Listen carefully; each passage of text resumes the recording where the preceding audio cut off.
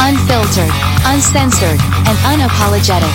This is the Retail Warzone podcast.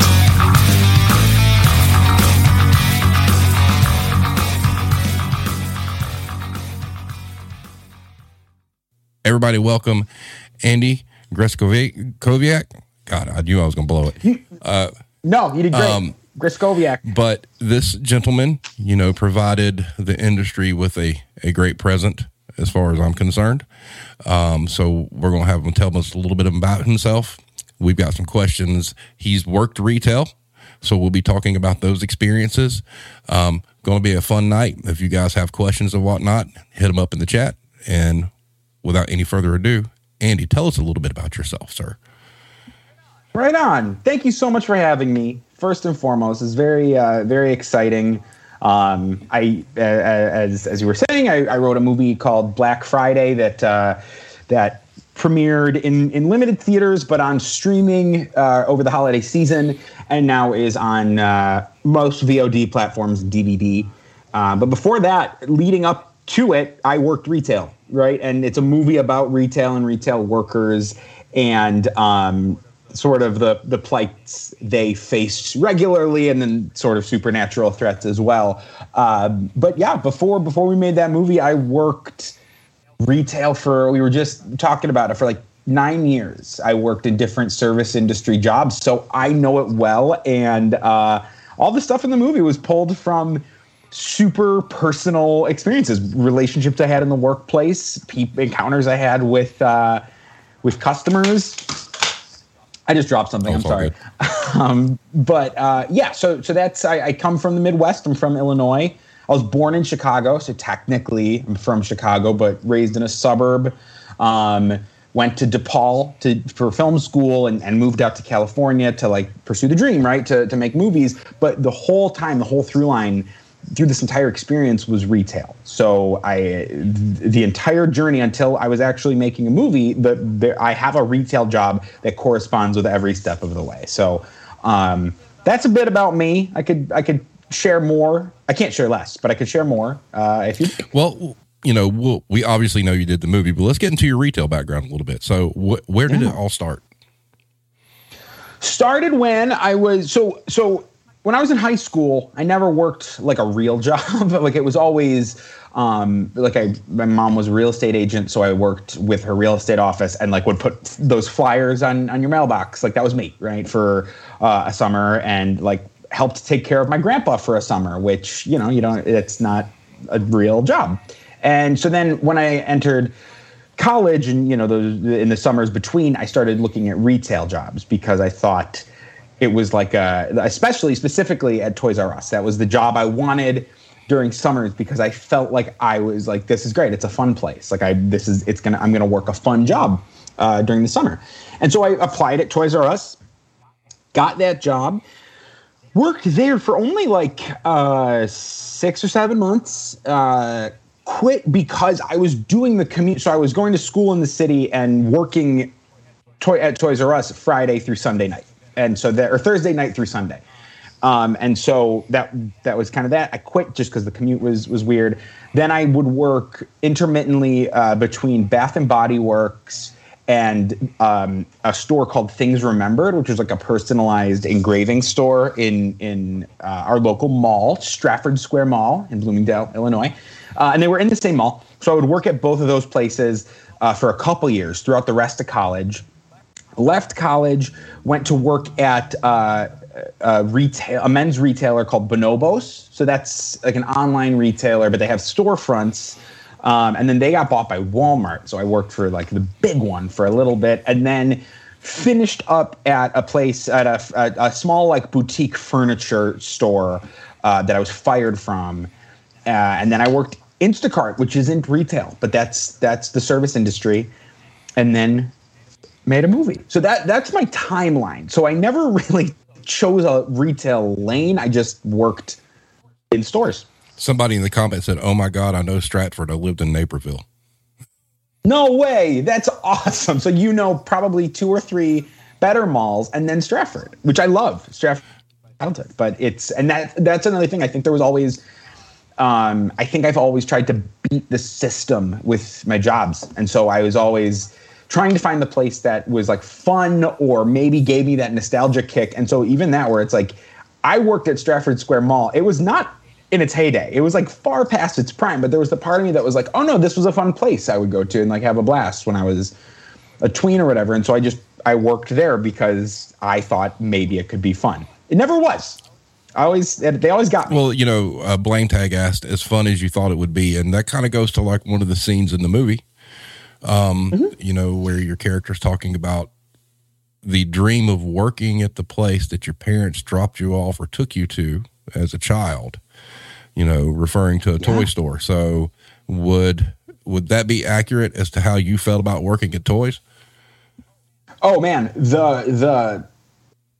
that entire monologue from Chris. So Chris is a parable for me, just in that neurotic, germaphobe retail employee, and that whole monologue he has that's from my life. Except it wasn't my dad. My dad wasn't like, welcome to corporate hell, but people were, and it was it. I remember thinking when I got the job at Toys R Us, this is not hyperbole or a joke, but when I got interviewed at Toys R Us, they gave you a box of Legos.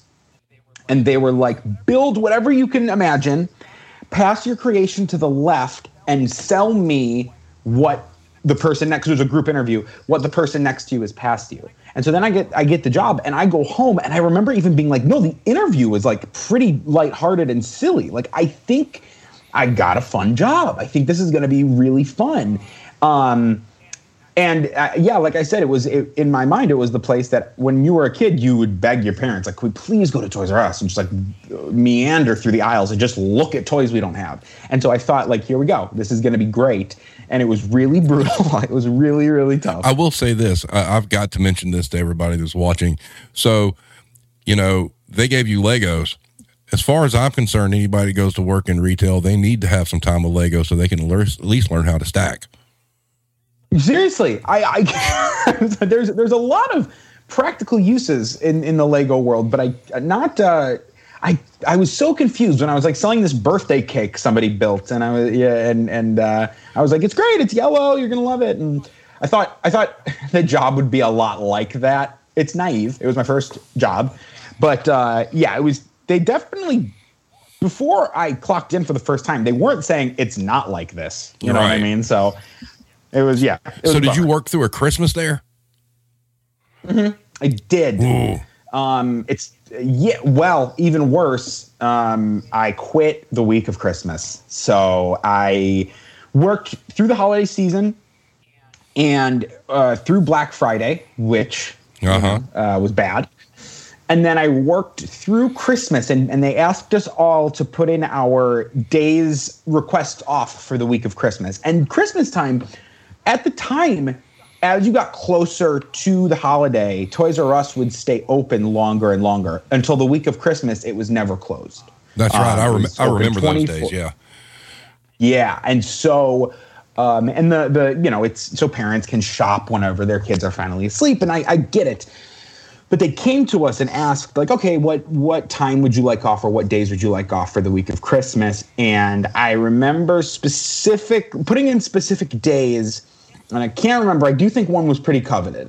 But like swinging for the fences, going like, can I get Christmas Eve off? I'll work Christmas Day. And somebody coming to me and saying, you're actually going to work Christmas Eve for having the audacity to ask. And I was like, weird. And it was right at the time where I was kind of like, the commute's already killing me because I was primarily living downtown for school. And so that was kind of the straw that broke the camel's back. But really, it's Thanksgiving and the 2 weeks following that are the shit show. And I was there. It was wild. I would go in some days at like 5 a.m. to just make shipments and just packing boxes of toys to send out to people. I felt like an elf. I felt like I was one of Santa's elves, and it was wild. It was exhausting and draining. And I just remember me and a lot of other people, and it's weird saying this now on this side of the movie and this side of a global pandemic. I already got sicker than I ever got working that schedule, and it chewed me up and spit me out, and a lot of people on that job would just get exhausted or sick, and you just kept going. You just kept working, and like I said, it was pretty discouraging, but also, you fall into a routine where you're doing it. You're going through the motions. And it was an impersonal job. In that, I got a fun question for you. A hero asked, do you recall what the toy was to get the year that you left? Totally. Two things, because I had people screaming at me. So one, there's a toy called Skylanders. Yes. That was like, it was like a toy. You would put it on a platform, and that toy you could play it on your PlayStation or Xbox or whatever. So that was huge. And the other one was there was a new version of Tickle Me Elmo. So this was 2011. So it was something that had to do with like an MP3 player. I don't know if it was Bluetooth or if you could plug it in or something, but it was like a new and updated Tickle Me Elmo that I remember we kept making the joke, like, this is still, I think Ken Bates, who is the main, that's Devin's character in the movie. That's my actual buddy that worked at Toys R Us with me. So me and Ken would hang out and just make fun of how, like, this was still a craze. Like, people were still losing their minds over Tickle Me Elmo.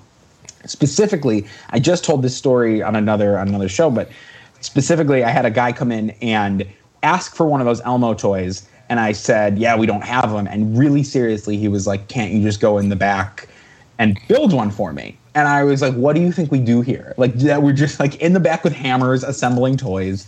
But those were the two I remember people losing their minds off of. And then Apple products, because they partnered with Apple. And so I remember on Black Friday, we got like 5 or 6 iPods and like 4 or 5 iPads, and people that's such an irresponsible number. Yeah, that's terrible. People lost their minds. And they all felt entitled to those Apple products. So those were the big ticket items that year. It was weird because it was at a point in the store's trajectory where it almost got to a point where, like, we would get surprised if somebody left the store with a bike or the classic fun toy, because it was all tablets and little, video games and stuff. Wow. All right. So we got some questions that have come through. Hybrid Hooligan asked, did Kevin Smith's Clerks influence your decision to write Black Friday? Oh, man. Okay. Sorry. If I'm talking too much, please let me know. Because I right ahead, sir. Love to talk. Kevin Smith was such an inspiration in two ways. One, obviously shining a light on people in the service industry, right? I recently said that, like, especially working retail, you watch Clerks and I would watch Waiting, the Ryan Reynolds movie, and as a retail employee, you're kind of like, where's ours, right? So that was a huge thing, just people going through their workday and sort of like actively hating it while still working it. Like, just seeing that as a movie was huge for me. And just from like the screenwriting principle of going with what you know, and that's a guy who knew a convenience store in New Jersey and wrote a movie about it. And just that, I pitched this script when I was in college because of that principle. What do you know? What could I write about? And at the time I was like, I know a shit ton about the ins and outs of a big box toy store. So there was that. And there was also his movie Tusk. He made a movie called Tusk in 2014, was hugely influential in just the monster style. Actually, Bob Kurtzman, who made the walrus monster in Tusk, came on to make our creatures, and because it just really helped solidify this love for practical creature effects this side of 2010. Right? Yeah. You don't see it a lot. It's a lot of CGI. So, yeah, Kevin Smith, hugely, hugely inspirational. Another question, if I can find it here.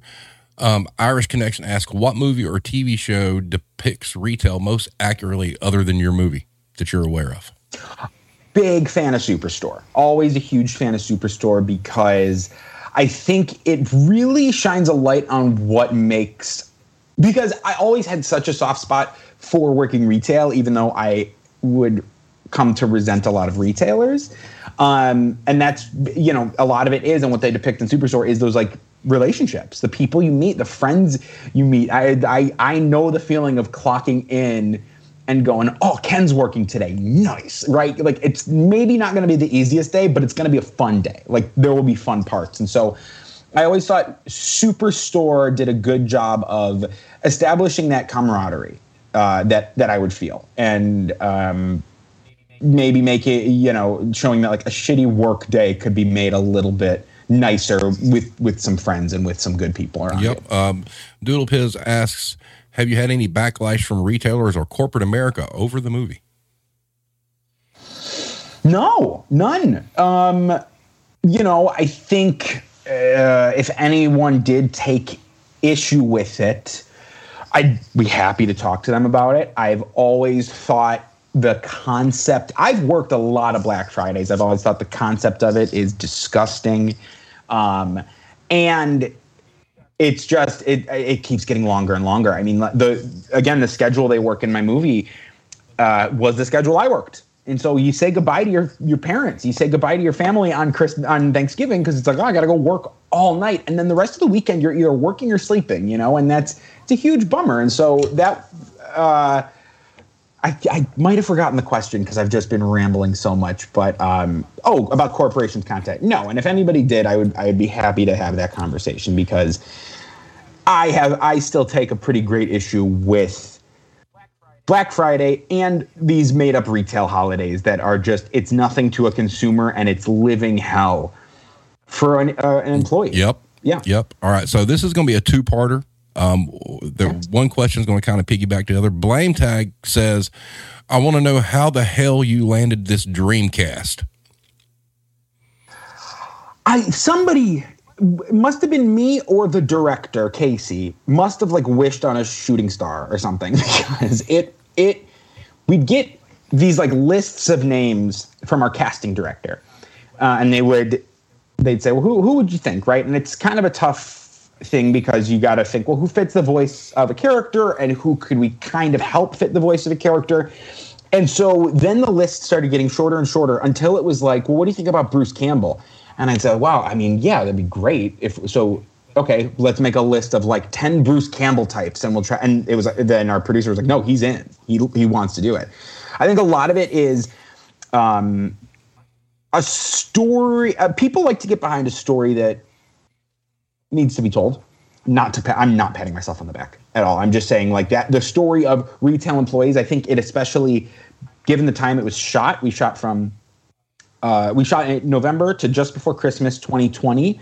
And so I think it was a story that a lot of the cast responded to as far as, we were in a time when it was we're all in our homes avoiding a pandemic except for, service workers and essential workers, right? And so I think it was a story a lot of people connected with. And I think it was, it was a fun environment to play in for a couple months, right? It was a good time. It was a really silly time. So I don't know why everyone agreed to be in the movie. I'm eternally grateful to all of them. Everyone was so gracious with their time and energy, and everyone was wonderful. I'm surprised as well. This is the second one. This is Proto Rage saying, I have to ask, movie-wise, did you have a geek out moment having Bruce Campbell in the movie, especially with his big claim being Evil Dead and been a character employee of S-Mart? Yeah, it was. Absolutely. The first time I met him it was just, not necessarily starstruck, but more just sort of I can't imagine you will want to talk to me.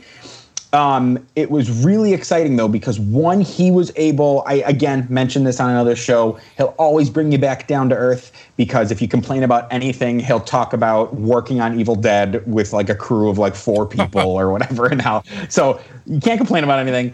But also really, really dug the script for what it was and what it was doing and saying, and liked the characters. Any time we would bring up Evil Dead or anything and say oh, do you see similarities? Do you think? He was always drawing that line in the sand going nope, this is a separate character. This is a whole separate thing, right? This isn't an Evil Dead movie. And he would always say, more than anything, I see it as a Breakfast Club movie. He said, he's that's why he loved it. That's why he loved, he came on board. He was it's a character movie. It's a movie where we get to see people connecting and fighting monsters. But he was you're never rooting for heroes who have nothing going on, right? Who you aren't compelled to root for, who aren't going to survive, who you don't care to survive a story, right? And so he always thought that the characters were something to kind of grab onto and fun to explore. So that was, I was excited to meet him and also very humbled because he was just a cool, regular guy. I mean, it's Bruce Anytime Campbell. I mean, it's just like, whoa. Anytime he passed it. So I was really, really tight with Ryan Lee and Stephen Peck and Ivana Beccaro on set. And anytime he would be like near us and we were having a conversation, he would chime in and he would have thoughts or whatever. And we were always, I think, very stunned. Like, why? You care about what we're talking about? Because it would always be insane. You know, it would always be something so silly. But I guess it was that. I was more really impressed with how just real and cool he was. But, you know, having that name attached had to help with the draw. Yeah, absolutely. And I think he's got a certain stamp of approval, right? I don't know that Bruce has been in anything that isn't exciting. And so it's like getting him on board. And what's really fun is, obviously, especially having the movie be the genre it is, a lot of people bring up Evil Dead. But I've had so many people who have connected with him in different projects that it's great. I think he's a part of everyone's cinematic life in one way or another. I mean, so I've had people mentioning Sky High, which came out when I was in 8th grade, right? And it's like, yeah, no, and if he will talk to you about it. He'll talk to you about the Spider-Man movies, or, you know, it's cool to have someone who's such a seasoned vet in the movie, and to a seasoned vet in the genre put their stamp of approval on it. It meant a comment just came through. Hero 130 says, quote unquote, "They're never really dead." Oh man, he was so on board to be silly. The first draft, Jonathan's pretty much just the heel. The boss is just he's the bad guy, right? He's the one who's kind of like, hey, we should all keep on keeping on, right? Let's go back on the sales floor. But when Bruce came on, he added such a weird energy to it that we actually kind of tried to give him a redemption arc. But in doing that, he also is kind of this weird Greek chorus commenting on the mythos of these monsters the whole time. Because he can juggle it, I think, so well. We could give him like, oh, be funny, be heartwarming, be kind of evil, and also thread this needle about the mythos of these monsters, and he could do it all. So it was... Go ahead. Yeah. No, it was just that. It was impressive to see, but it's like once he came on board, we're like, oh, let's beef up this character, not just to get him in the movie more, but it's like, oh, I think he could do this. Yeah. To your point about, threading the needle or whatnot, and the redemption arc, Proto Rage says, I admit at first his character was definitely one that you didn't want to like, but then his character growth to wanting to be accepted and be a good leader. Yeah, I think, everyone, and there's this scene, thank you for watching, by the way, commenter. But I think everyone ends up in retail for a different reason. I tried to convey it in this scene where they're all sitting in the warehouse. And I think deep down, we're all human, right? And we'll all have different commitment levels to any given profession. And I have an undying respect for people in the service industry, right? It's just, it comes with the territory. And so I got to a point where I thought, Jonathan isn't purely evil. It just takes him a little bit longer to come around on the survival of the group over the survival of a store. And when you're in a management position, when you're in, I think you drink way more of the Kool-Aid. So you're the guy who's going like, no, we got to stay open longer than anybody else. But I wanted to show him eventually come around and eventually find what he was looking for. Well, what was done, and I think it was amazing, if you've worked in the business, is the age difference between Jonathan, obviously, and the staff. When you look at that just visually, that's kind of the attitude you would expect the old salty manager to have. Yes. Again, pulled from experience. I had a manager who was a bit older in one of my retail jobs who was kind of like that and kind of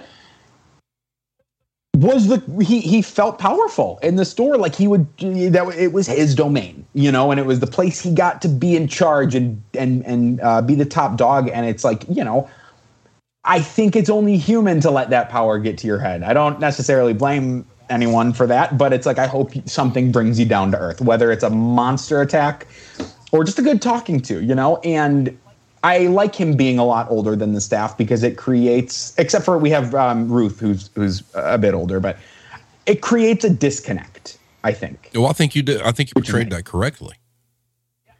Yeah. I mean, you wrote that perfectly. And Hybrid just chimed in, Brian was 100% the villain. Yes, I've worked with many Brians.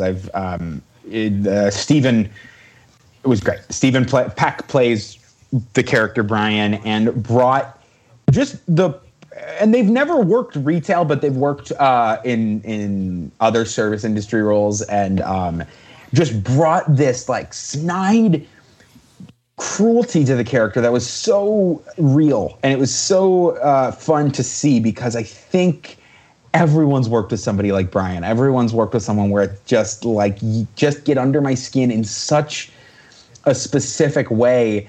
And, you know, this is I guess a spoiler, or a thing is, the story I wanted to tell, the people who perish, who die in Black Friday, were, to me, the people who were going to stay at We Love Toys forever. And the people who get out are the ones who would eventually have gone on to find another job. And that's not a bad thing. It's not, if you stay at a job and work your way up the ladder, that's great. And so I think people that are ostensibly good and bad die as employees of We Love Toys. But I always just looked at it as, who would stick around? Who would stay in this gig for a bit longer? And I think Brian is somebody who, the customers would be the death of him, and he would definitely suck up and pander until he was the manager, or, you know, a regional manager. I'm sorry, the scene with Brian trying to talk to your monster and getting flicked like a paper football was hilarious. It was great. I always pictured it way more shouty, but Steven played it so just like he was actually trying to have a conversation with this creature, and it was so funny. It came out perfectly. All right, so let's get into a little of the Hollywood stuff. So you had told me off stream, you had been writing this for about 10 years, right? Yes. So kind of walk us through this. We're going to get into some uncharted territory here, because I'm sure a lot of us are curious how this works. So walk us through pitching it, who optioned it, and like from the time somebody optioned it, how long it came to fruition. Okay, awesome. So like you said, wrote it for like 10 years. It started out as a script in college, and the two main characters were both 20-something guys who were like, work sucks.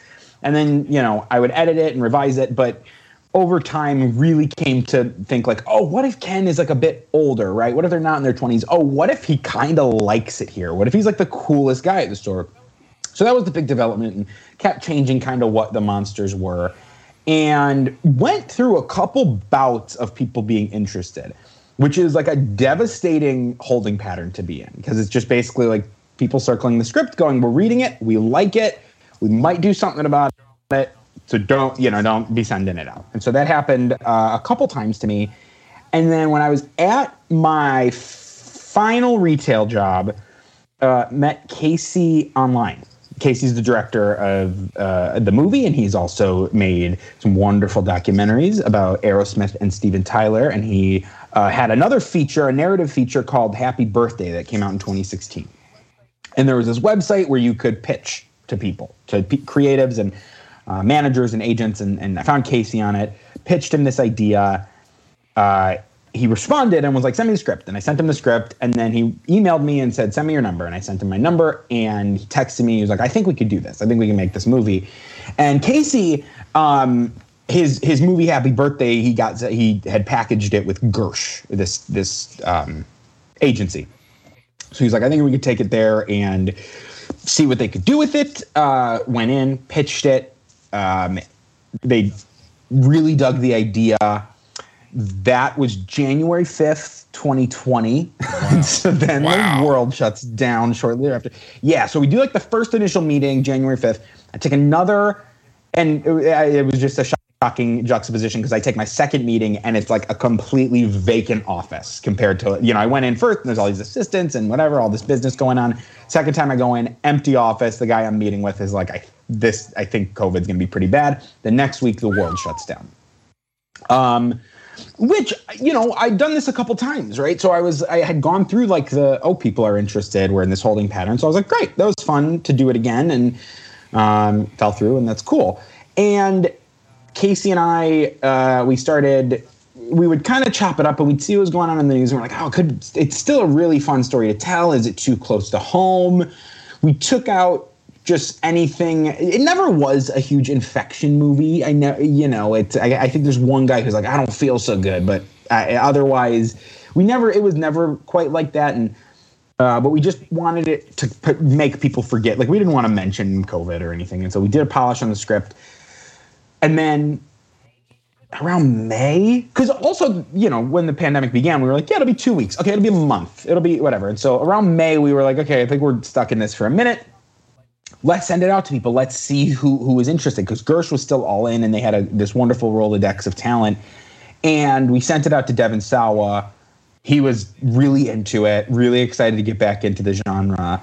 And then then we brought on the producer, and then it all kind of fell into place. So it was like this thing that was given the green light before the pandemic, stalled, and then it really started to come together mostly in summer 2020.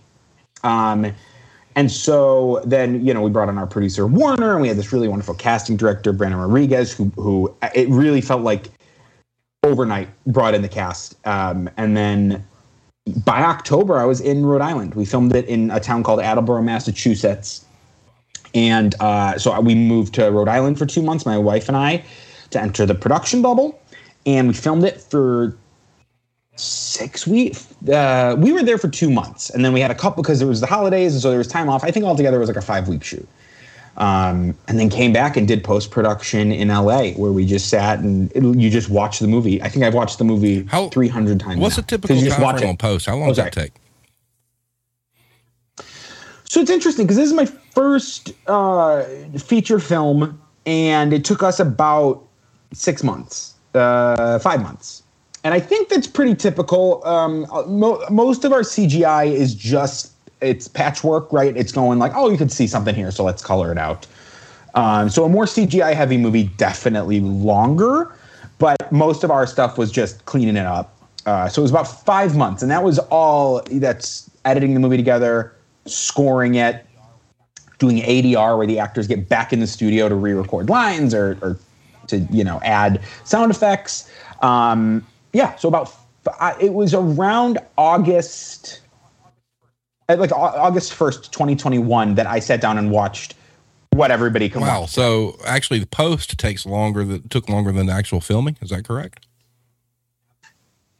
Absolutely. And it's a lot of cooks in the kitchen. So you're watching, everyone's watching the movie a 1,000 times, and we're compiling notes, and, I'm watching cuts of it and going like, oh, that line, maybe it's we could re-record it, or maybe this shot's a bit quick, and so you're taking then everyone's notes from like 10 different rounds of screenings and trying to apply them into a movie that everyone agrees on. And luckily, we were all really on the same page with what we wanted the movie to be. That was another thing. We are a smaller movie, and so we didn't have anybody, like any studio execs, breathing down our neck saying like, you got to change this. So we were all, that also helped. Now, were you under a major studio umbrella, or was this totally independent?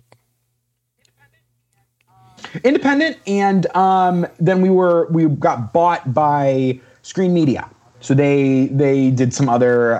It's called Willy's Wonderland. It's a Nicolas Cage movie, and they've been wonderful. But yeah, we were on our own. Gersh was the big driving force behind it in terms of pulling in financing and bringing the movie to life.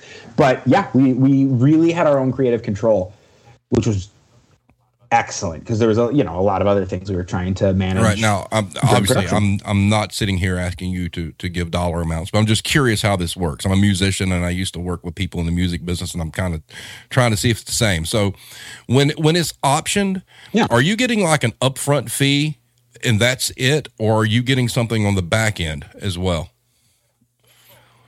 Right on. So it's both, and it's all in like fine print in a contract. But yeah, so you get paid for the script, and then you get residuals based on how it performs. Were you compensated on 2 roles, because weren't you like an executive producer as well? Only on the one role. Executive producer more so was just I was on the ground floor. I was the first person to get the project. I wrote it, and was the first person kind of out there shopping it around, and then also was on set every day, just because, like I said, it was that production bubble where it was like we entered, and once we left, we couldn't come back. And so I ended up being on set and just like helping like every day. Like If somebody wanted a funny line, I'm writing it for them. If somebody had a question about delivery or whatever, because everything was so distant, right? So if Casey's talking to an actor about specific blocking in a scene, another actor can't necessarily come up and be like, hey, I got kind of silly semantic questions, because we're keeping everyone distant. We're trying to really be conscious about overcrowding and what particles are entering the air. So I was there, there's Ryan and I and Ivana and I would just sit and chop up the script and kind of discuss different, if a line wasn't working, how to deliver an alt. Or, even stuff just like the layout of the store sometimes would catch us by surprise, and I'd be on set rewriting a scene for the day where it's like, oh, we gotta. It's really weirdly hyper-specific, but just scenes where it's like, oh, I wrote a scene where a ladder's outside of the store, but the ladder's inside the store. I have to write a completely different resolution to another scene. So these were the things happening day to day. But you talk about your cast and the stars aligning. The fact that you were able to pull this off in 2020, man.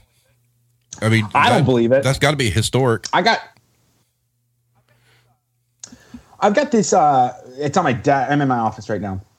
I've got this We Love Toys name tag on my desk. It says, it's an Andy name tag, and it says, I've loved toys since 2020 on the bottom. And it always blows my mind. It's such a weird thing to see that that anything came out of that year, that anything got done. And we had a crew of 80 plus people, like that just, we all, so on the second day of filming, we had a pretty big COVID scare. We were all getting tested so much, and a test didn't read. But the company that relayed this info back to us would say you either have tests that are completed or tests that are negative, or tests that are not negative. And so we didn't know what that meant, and so we had to shut down for one day of shooting, and it scared everyone so much because we wanted to get this movie done. That those next days of shooting, the following few weeks of shooting, we all took it super seriously, and everyone was really respectful of one another and what any department needed as far as, space or if necessary. I don't know the terms that different parts of the crew would use, but whatever people needed to get the job done in a safe but also efficient way. And everyone really hunkered down and made the movie together. It's why, one of the few things, and I would never I love this movie, but it's one of the reasons why it never really, this, in the original script, there's hordes and hordes of people in the store, right? It's massive. And because of COVID, we couldn't do that. It was impossible. And we always refused to make CGI crowds of people. So we have the wonderful actors who came and got in full monster makeup and acted as our monster shoppers. And I'm really, really grateful for them. But everyone really, really hunkered down for the production. I did notice. So there was a logo revision, I believe, for the title, because it seems like there's. So how did that come about? Because I noticed that there was a logo revision, and then it had the tagline of "overworked, underpaid, and ready for the apocalypse." I love that tagline too. That's so good. I like it. That's the UK one. The UK got the tagline, and they got the logo yellow and black. I don't know why we got the logo. Because I didn't get to meet with anyone on the poster or anything, but the font certainly looks kind of Evil Dead-y on the American poster, so I'm sure it had something to do with that. I'm sure it was it kind of, and the text is red. I think it obviously implies horror, but Christmas, and I just, I live in America, so I would imagine that's why. And then the UK one, I think it just probably corresponds with, I don't know if it corresponds to maybe a big box retailer or something over there. The thing I noticed about that and what piqued my interest on it was the fact that, boy, if that doesn't go along with the retail issues right now, nothing does. It was like, okay, did whoever do this figure out, a way to kind of coordinate this with all the issues that we have in the industry? Because it's like, wow, that had to have some influence. Right. I think so. I'd imagine so. And it was always, I always loved that idea. And early on was always something we tried to work in. If we didn't get any leeway with taglines or anything, but we always wanted to make something about being underpaid Or like, even one of the jokes was like about fighting to save the world only for, it was like $8.50 an hour or whatever joke was we made. But like just making it clear, like not only are they doing this against their will, but they're getting paid jack shit for it. Yeah. I think I've cursed twice. You can curse all you want. I do not care. Yeah. Awesome. So thank you. Whatever you need to say. I do want to say that I was having a discussion with Hero. I was close, Hero. It was not a Toys R Us. It was a Babies R Us that it was filmed in. So I was close. You had said it came out like you wanted it. This is really kind of how you saw it being, correct? Yeah. It's either, I always say everything is either just how I pictured it or in ways I never imagined. Bob Kurtzman did our creature design and would present us with sketches for monsters, and I've never pictured our final monster to look the way it looks, just because my brain didn't go that way, right? But I was so overjoyed to see it, and yeah, I love the movie. I told you earlier, I feel biased when I say that, but I think it makes me feel fulfilled. I feel like we at least hopefully I hope one employer watches it, one manager or a retail employee and watches it and goes, oh man, I don't get treated the way I deserve to be treated. I don't, this working Black Friday is kind of fucked, right? It's not fair or sensible in any way. And I've gotten more than anything, and the things that really I've read a lot of positive reviews, which are exciting. But I've heard from a lot of retail workers, former and current retail workers, who watch the movie and really feel like it's doing something, right? It's saying something, and that means a lot. Just because that's who it was for. It always was. I was always so excited when it was just a script. I was so excited to send it to my friends in the store because I was like, oh God, how funny! Isn't this fun? This is a cool thing, and it's for us. That's the beautiful thing. I mean, there are things in there that the average customer or the non-retail employee will never ever understand or get, and it'll be lost on them. But if you watch this movie and you've worked in the business, it's just, you'll just start kind of like snickering, just over a little phrase or something or whatnot, because it's so damn dead on. Thank you.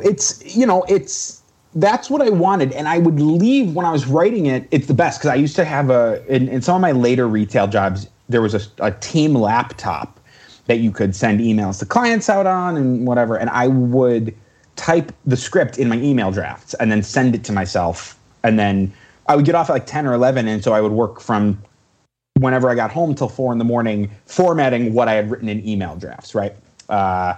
Boss gets $1, I get a dime, right? And so, but I would leave, and any time I would leave with this email full of ideas, I would always think like, I want to make a movie for retail employees, people to watch and go like, yeah, right on. But also, I don't just want it to be a reminder of your worst days at work, because that's where the monsters always made it so fun for me. Is it's like, yeah, it's not just purely like work sucks, it's bad. And whatever, it's a little fun. We're having fun and we're getting silly with it, but also hopefully making a case for retail. So, from a film standpoint, is this kind of like your favorite genre, like the horror genre, or is there other things that you want to do? I specifically love right now horror comedy. I think it's fun. The scenes like the scene. There's a scene in our movie where everyone's sitting around. I think I brought it up already. Talking in the warehouse, kind of talking about how they got a job at We Love Toys. That's my favorite scene because it's like, oh, it's kind of scary. They're all going to die, but it's funny too because they're talking about the different reasons how they ended up here, and it's personal and it's creepy and sad and whatever. And it's just fun to feel so many things watching a movie. And so right now, I'm loving horror comedy. That's just the space I really would like to live in. I think pursuing any script, I'm like, it's a horror. And then I just end up kind of writing silly bits or whatever, where it ends up becoming a broader horror comedy. So what's your long-term goal? I want to tell stories. I want to tell stories, and I also want to help others tell stories because we've all got a story. I think even if we wanted to get hyper specific, right, and just speak to aspiring screenwriters in retail, and you tell them all to write their Black Friday idea, you'd have 1,000 completely different stories, because everyone experiences it differently. Somebody might write a rom-com about Black Friday because they're like, no, I love it. It's great. It's a really kind of magical day, right? And so part one, I got a lot of ideas. I want to tell stories. I want to share my stories. I have a lot of fun writing and collaborating and, sharing what I got to say and hopefully making somewhat of an imprint on this industry at some point. But yeah, like I said, it's a really hard industry to get a first chance in. Really easy, evidently, for some people to get a second chance, but really hard to get your first shot. And so just even talking to creatives on set and talking to people afterwards, I would really love to help people get their stuff out there and get unheard voices heard. I think the movie industry and media as a whole, it's like, yeah, we're taking a step in the right direction as far as diversity on camera goes, and I want to make sure we're getting it behind the camera too, and in writing. I just think there's a lot of voices that need to be Speaking heard. of which, so I was going to ask you, what would your advice be to somebody wanting to get in this? Because Blame Tag, who was one of our loyal team members, had sent me something, an idea he had that I think that you would enjoy. So how does he go about getting that to somebody? And I mean, it's a retail kind of based thing, not too far off from Black Friday, but different. And where does he go? Awesome. So there's a couple different approaches and lanes. I always like to pitch the free ones first because it's free. There's a lot of great networking sites. The one I always recommend is called coverfly.com. You set up a profile. You can meet other creatives, writers, directors, producers, share your ideas, swap scripts, meet people who might be in your neighborhood, might be in your neck of the woods, right, who want to help make a story come to life. Also, it provides you insight into kind of what people are looking for, right? They'll do open writing assignments and stuff where you'll get people like industry professionals who are like, yeah, I'm looking for a single location horror movie. And so then you could reach out and say like, hey, what's up? I have this script idea. It's a retail-based horror movie, or it's a comedy movie, or it kind of matches what you're looking for. And that's free. That costs nothing. So I'm always like, go for it. Get your name up. Like and it's a really easy and concise way to collect all your. So I have a profile on there now.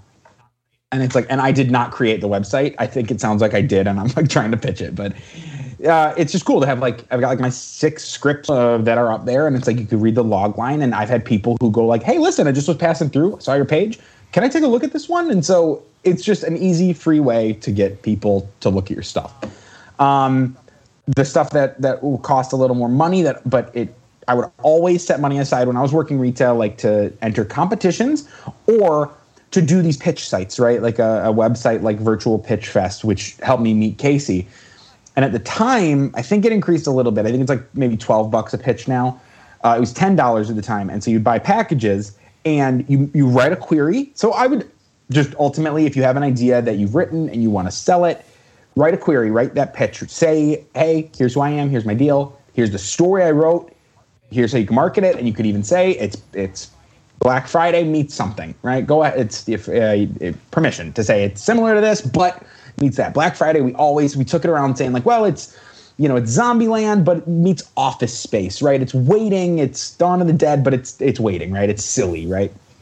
And so they put that equation in that query letter, and Virtual Pitch Fest lets you send your query to professionals, right? To people. I mean, I got an email today that was like, NBC Universal is on Virtual Pitch Fest looking for scripts. And so you send it and they have 5 days to respond yes or no. But same thing. It's like I've met agents, producers, managers. I met the director of my first film on that site. And they specifically state same thing, what they're looking for. So I've found people who will post something and it's like funny because it's almost kismet, right? It's like, oh my God, you are looking for the script I have. And you just reach out and then you start that correspondence. So that's another one. Script Pipeline is awesome for competitions. Coverfly has a really cool competitions feature where you could just like filter by genre.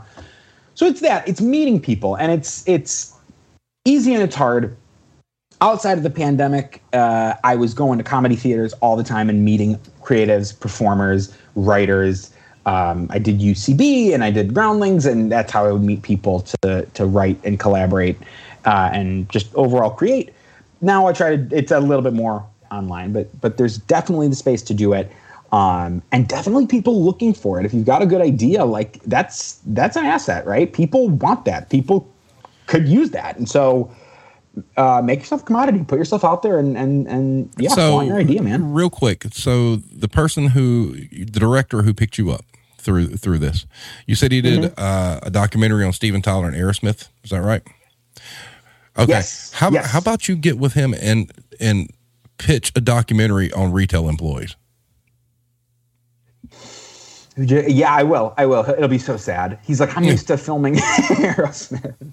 No, I would love to do more work with retail employees because it's another thing. It's, and I've said this on other shows, but it's like there's something about putting on a name tag or a vest or whatever it is or an apron that people just feel like they're separated enough from you to just treat you like garbage. And it's wild. I've worked so much of it, and it never stopped amazing me how strangely, I wouldn't even say badly, how strangely you get treated as a retail employee. So that'd be a harrowing. But that's why like stuff like your movie is important. Anything like that is one more kind of like swing at those people, and every little bit helps, whether it's comedic or horror or whatnot, any kind of medium that kind of shows it.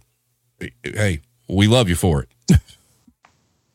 And I thank you for saying that. That means a lot. And I think, a long-term goal in my lifetime, not even I've done what I can about it, but I would love to see Black Friday, the retail holiday, end in my lifetime. I think that would be nice because it's never, to me, it has always just been great. I could look forward to a day coming up where I'm going to get treated like shit, even more than I usually do. And it's just always gotten crueler.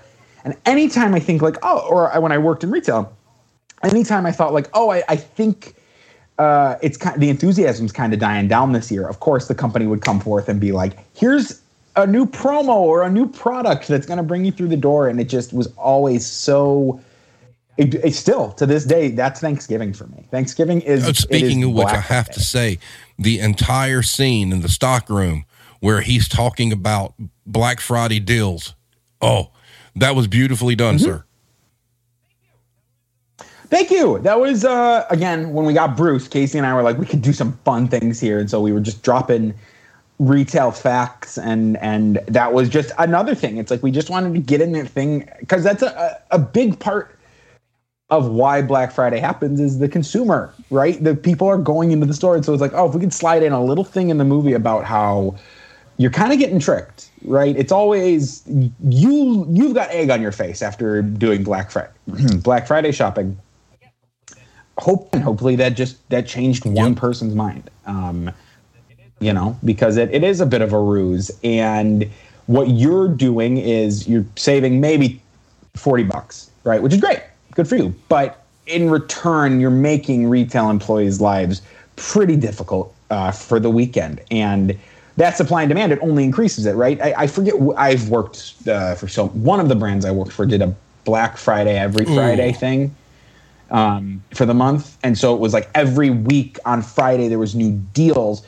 But it's the consumer responds to that. So I don't know. It's be kind. The least you could do is go into a store, remember that's a person. I always really appreciated when someone would ask me how my day was. Yeah, it goes a long way. And that's huge. I would do anything for the people who were like, how are you? And like genuinely kind of inquiring about my deal. And then if they were like, can you read something for me that's up on I would grab the ladder. I'd be like, that's fine. That's cool. Cause I think you just see me a bit more realistically than others. All right. So we're right at just an hour. And I think the question that just came through is excellent because it allows you to pitch what you got going on. So Proto Rage X asks, any big projects you've got your interest in the near future that have you excited? Nice. Yeah. That's great. Great question. Because I'm right now working on it's a slasher that's really fun. It's a tween slasher, which is funny to say out loud. It's always really fun because that sounds wrong, that you shouldn't do it. But in the same way that when I wrote Black Friday, it was a movie about the horrors of being stuck in a situation with your coworkers, right? No one that you necessarily trust, just the people you got to work with. And that was always so scary to me. And so this next one I wrote, it's about the horrors of being 12 and growing up. And so I think it's just another way. For the way I wanted to make Black Friday was same thing. I want retail workers to watch it and to feel like, oh, I'm not alone. Other people feel the way I do. And I wrote this movie about tweens, and it's very scary, but also very much about just the most awkward. It's if Big Mouth was a slasher, and I hope a kid watches it and goes, I'm not alone. I'm not. This is a really kind of nightmarish, weird time for a lot of kids, and so I got that in the pipeline. I've got a bunch of horror comedies I would really like to get off the ground, but something I've discussed at length with the people who worked on Black Friday is like, we've just, in my opinion, scratched the tip of the iceberg as far as Black Friday stories go, and it's so many different industries, and I would love to return to that world. Well, Hero had asked earlier, I forgot to mention it, were there any plans for a sequel, quote unquote, Green Friday? Green Friday, it's so funny. I so many people will tweet at me like, when's Cyber Monday coming? When's the sequel Cyber Monday? I always say the sequel's called Small Business Saturday. I think that would be very fun. I think anyone who's forced to go work that weekend deserves a movie. And so, yeah, I would love to hop back into it. I think it's such a miserable weekend for so many people. You could do a whole movie about EMT workers. You could do a whole, there's so many stories to tell. So I've always joked about the sequel being, if we did a sequel, doing a direct sequel or doing a completely separate story, doing the same night, show the same night, just a different. Or you could do Cyber right? Monday to be kind of like Scanners. Exactly. Right. And that's the thing, is like the possibilities kind of feel endless, and you make it, I recently mentioned just like these massive Amazon distribution centers uprooting these smaller or lower income neighborhoods. You can make a whole story about that and how that affects these people. And nice. Yeah. All right, Andy, I got to tell you, this has been great. Thank you so much for being on, man. Thank you. Of course. I thought the movie was excellent. I think it's a good time. Anybody out there who hasn't watched it, please do so. I mean, it's not lost on you being in retail. Trust me. Retail employees are going to get a whole lot more out of this than John Q. Public, but it's worth it because, like he said, it's for us. And thank him for it, because he did a damn fine job. Thank you very much. That means thank you so much, Andy. Let's see. The audio of this will be up a little bit later, so probably about 30, 40 minutes. It'll actually be up, and then you can hear it on like Spotify and all that other mess, and it'll be there. Andy, if you ever have anything else coming down the pike or whatnot you want to talk about, hey, you're welcome here anytime. You just let me know. Thank you very much. All right, guys. Everybody have a great night, and we will see you next time.